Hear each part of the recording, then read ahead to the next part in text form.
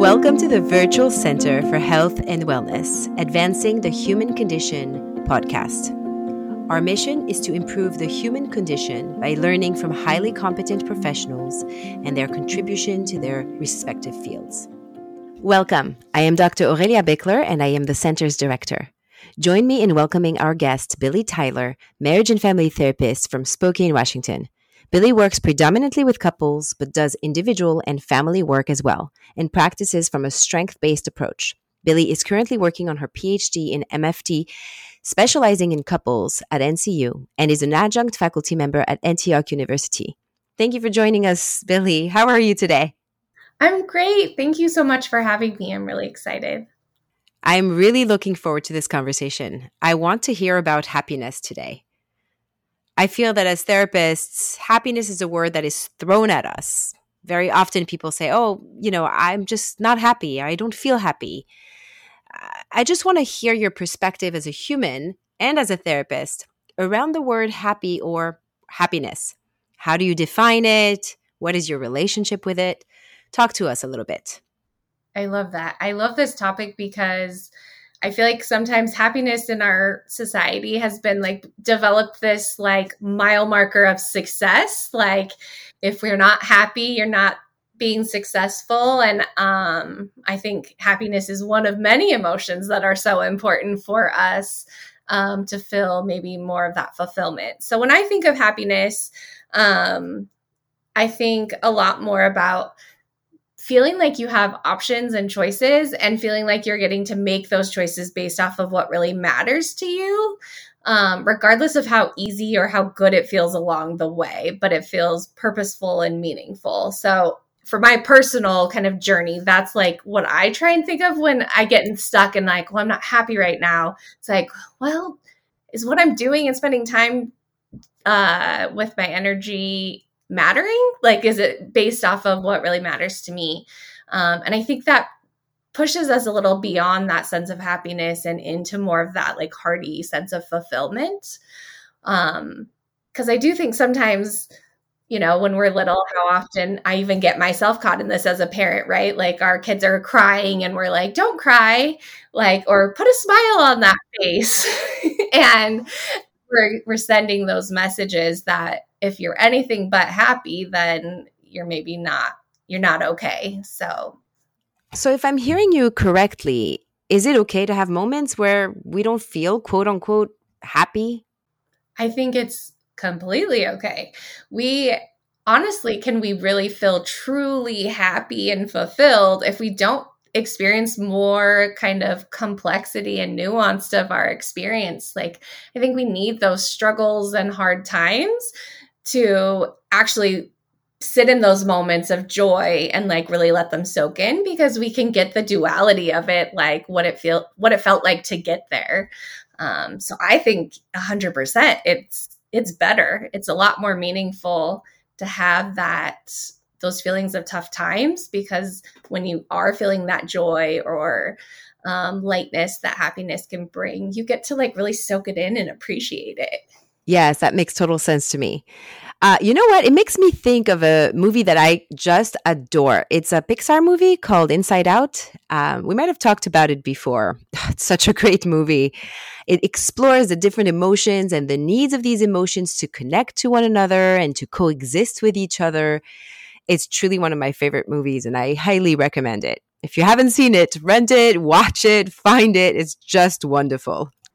Yes, I'm often talking about that with my clients about Inside Out. It's just such a great, great movie. I couldn't agree more. I just love that movie. I have a question for you.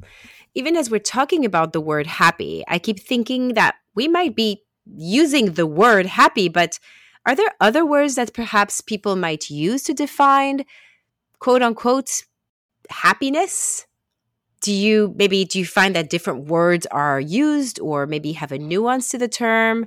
And maybe that nuance actually shapes the way that people think of the term or even their relationship have with happiness or fulfillment? Yeah, I definitely think so. I think sometimes when we just stick to happiness alone as the only word that we use to describe the feelings of joy or the things that we're talking about, it can feel a little static, like it's something you have to arrive to and stay in. And I think when people can shift the language maybe to things like fulfillment, satisfaction, joy, even, it starts shifting more into a more fluid experience and journey rather than a destination. So I do think words matter, right? Even if we're telling ourselves over and over, like, well, I need to be happy, or I'm working for happiness, there can be a big shift in how we feel if we can even shift the words we use to say, like, I really want to feel joyful right now, or I'm doing this because it's really fulfilling and meaningful. And that gives more space for more of the complexity that you might be feeling. And give a little more grace that if it doesn't feel good the whole time, that's okay. It doesn't mean that it's not good and positive and successful. Right. And I love that. And it brings me to my next question, which is, can we feel a sense of satisfaction or fulfillment while struggling through something in our life? Is it possible to have the duality, or even more than that, many emotions simultaneously? Can we feel each of them all at the same time? What does that even look like? What have you seen in your practice in that regard?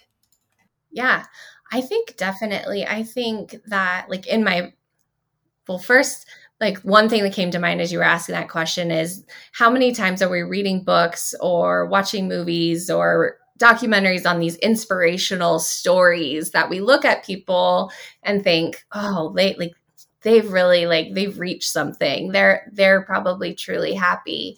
But if you really take the time to hear and listen to those stories, like, there's a lot of trials and tribulations that usually get us there.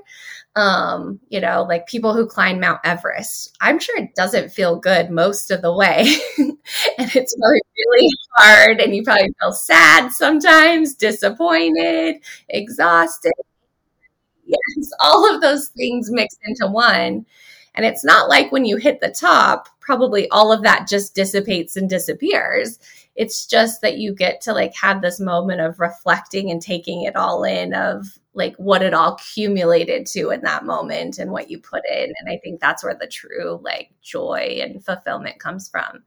With clients, especially with couples, I think relationships are hard, right? Like, any of us who have been in any type of relationship, romantic ones are, I think, even more uniquely hard because we're so invested in them. But even friendships, parent-child relationships, all of those can also be really challenging. But at the same time, like, through many of those challenges, it often, if we can communicate and lean into those hard times together, like, we come out the other side feeling more connected, more satisfied. And again, just feeling more joyful and appreciative of that relationship. So I definitely have seen that with couples. And I think as a therapist, sometimes it's like, sometimes they're in the trenches. And so having a little space, and not because I'm not in the trenches in my own life and relationship, but having a little space to be like, look what you're doing. Like, look what you're accomplishing together. And if there are things that aren't feeling fulfilling, like, how could we interject those back into your relationship? So that is so beautiful. And it makes me think about my clinical work too. Sometimes I see individuals who maybe are going through grief or something, and I think they feel guilty because this past weekend they were dancing and they actually had a good time, right? And they gave themselves permission to feel joy for an instant, even though they're struggling with this immense grief. It's so interesting how all of the different feelings come together. And whether we allow happiness to come in and, while we're struggling with something, that's a big piece of the puzzle too.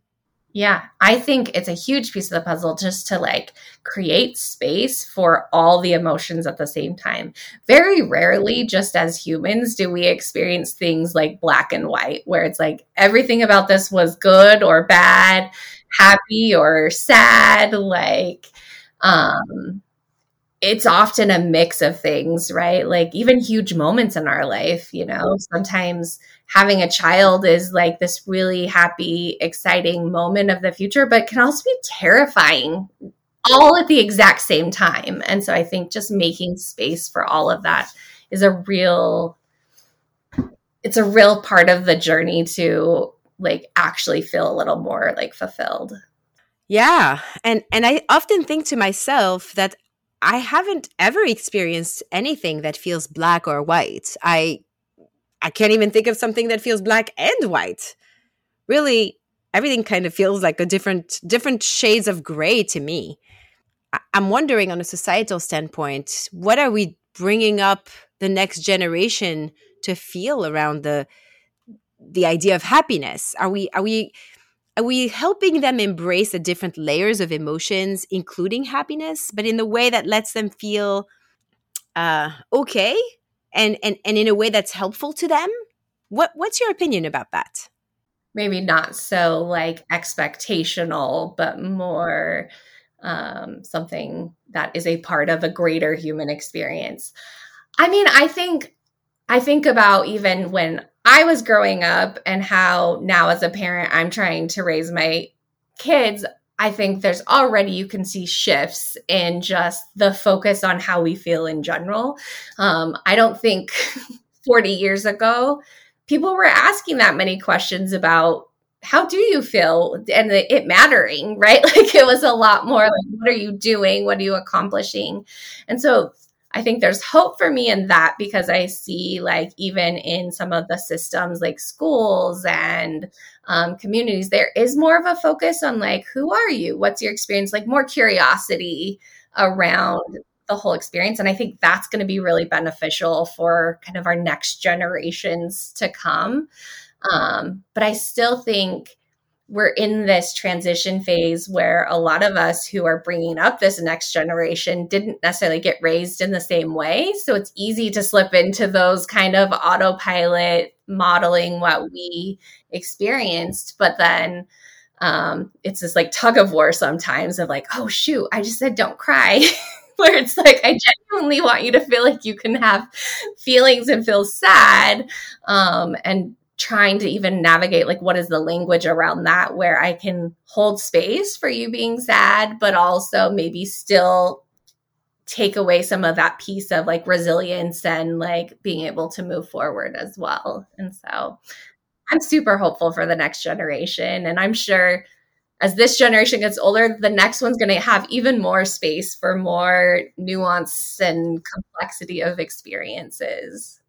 Yes, I'm hopeful too. I think you have a really great point here. From your perspective around this topic, because raising kids today is overwhelming sometimes, and I think a lot of them feel a tremendous amount of pressure to reach a level of happiness. And I don't know that they even know what happiness actually means, right? I don't know what that looks like, or embracing the different experiences tied to happiness, or even completely on the other side of that spectrum, kind of play an important role. And you said it beautifully. So, for example, building resiliency, building that strength, that ability to move on and work harder and things like that. You speak about this so beautifully. I'm really enjoying that piece. And how do we and how do you as a clinician address these types of expectations that clients might come with around fulfillment and happiness? Yeah. I think for me, coming from that strength-based approach, it's one, just like helping them slow down and recognize what they are already doing and maybe where they are experiencing joy, but maybe just aren't present with it always because it feels hard to see outside of maybe some of the other more challenging emotions that can come up. Also, as a clinician, I spend a lot of time talking about like what matters to you and really trying to help clients better clarify and elaborate their sense of value. Because first, many of us, right, like we're kind of told what should be important to us. There's not a lot of time asking what is actually important to us. And I think finding like true fulfillment and happiness is really finding your own true, like kind of compass of values of what really matters. And mine's going to look different than yours and even from my kids. And so it's just finding a way to really get to know that. And it's going to change, right? Like my value system now at this stage in my life and career, relationships, it looks a lot different than how it looked 20 years ago. And I'm sure 20 years from now, it will also be very different. And so I spend a lot of time just like asking more questions about that. Like, so when something's really hard, instead of just being like, okay, how can we make it better? I try not to rush to that. I don't want to model those same patterns that like many of us got growing up, but instead just try and like pause and be like, okay, it sounds like there's a lot going on. Like, what are all the emotions that we're maybe feeling around this? And then I'm going to ask like, you know, what maybe matters to you in this? Like, what's making you make this decision? Like, to just, again, make them feel more empowered that they are making choices through this, but also that, that a lot of times our choices, even though they're hard ones, like are based off of things that really do matter for us. Like, you know, I got up at 6 a.m. this morning to French braid my daughter's hair. I wouldn't say that on baseline is like important to me, but I knew it really mattered to her today. And that's what's important to me. And being able to slow down at 6 a.m. and think to myself, I'm choosing to do this because it's important to me, made me feel a lot more excitement and joy this morning about doing that because I knew what it meant to her and and in return, what it meant to me. That created and fostered so much more space for fulfillment, even though I was super tired and not a morning person. So I think that's just a recent example of what that can look like and how we can do that for our clients as well. And what a systemic impact, right? What becomes important to you is really shaped from what is important to somebody you care about. And so her knowing your daughter, knowing that what she wants, what fulfills her, being able to share with her mother, then gives you a sense of importance and a sense of fulfillment through her. And so I often think about how us as therapists, what we do in the room, how we help somebody come to their next version of life, right? How it spreads into the rest of the community, and then how that spreads into the rest of society. And this is just such a beautiful example, what you just described as this systemic little puzzle of life through emotions.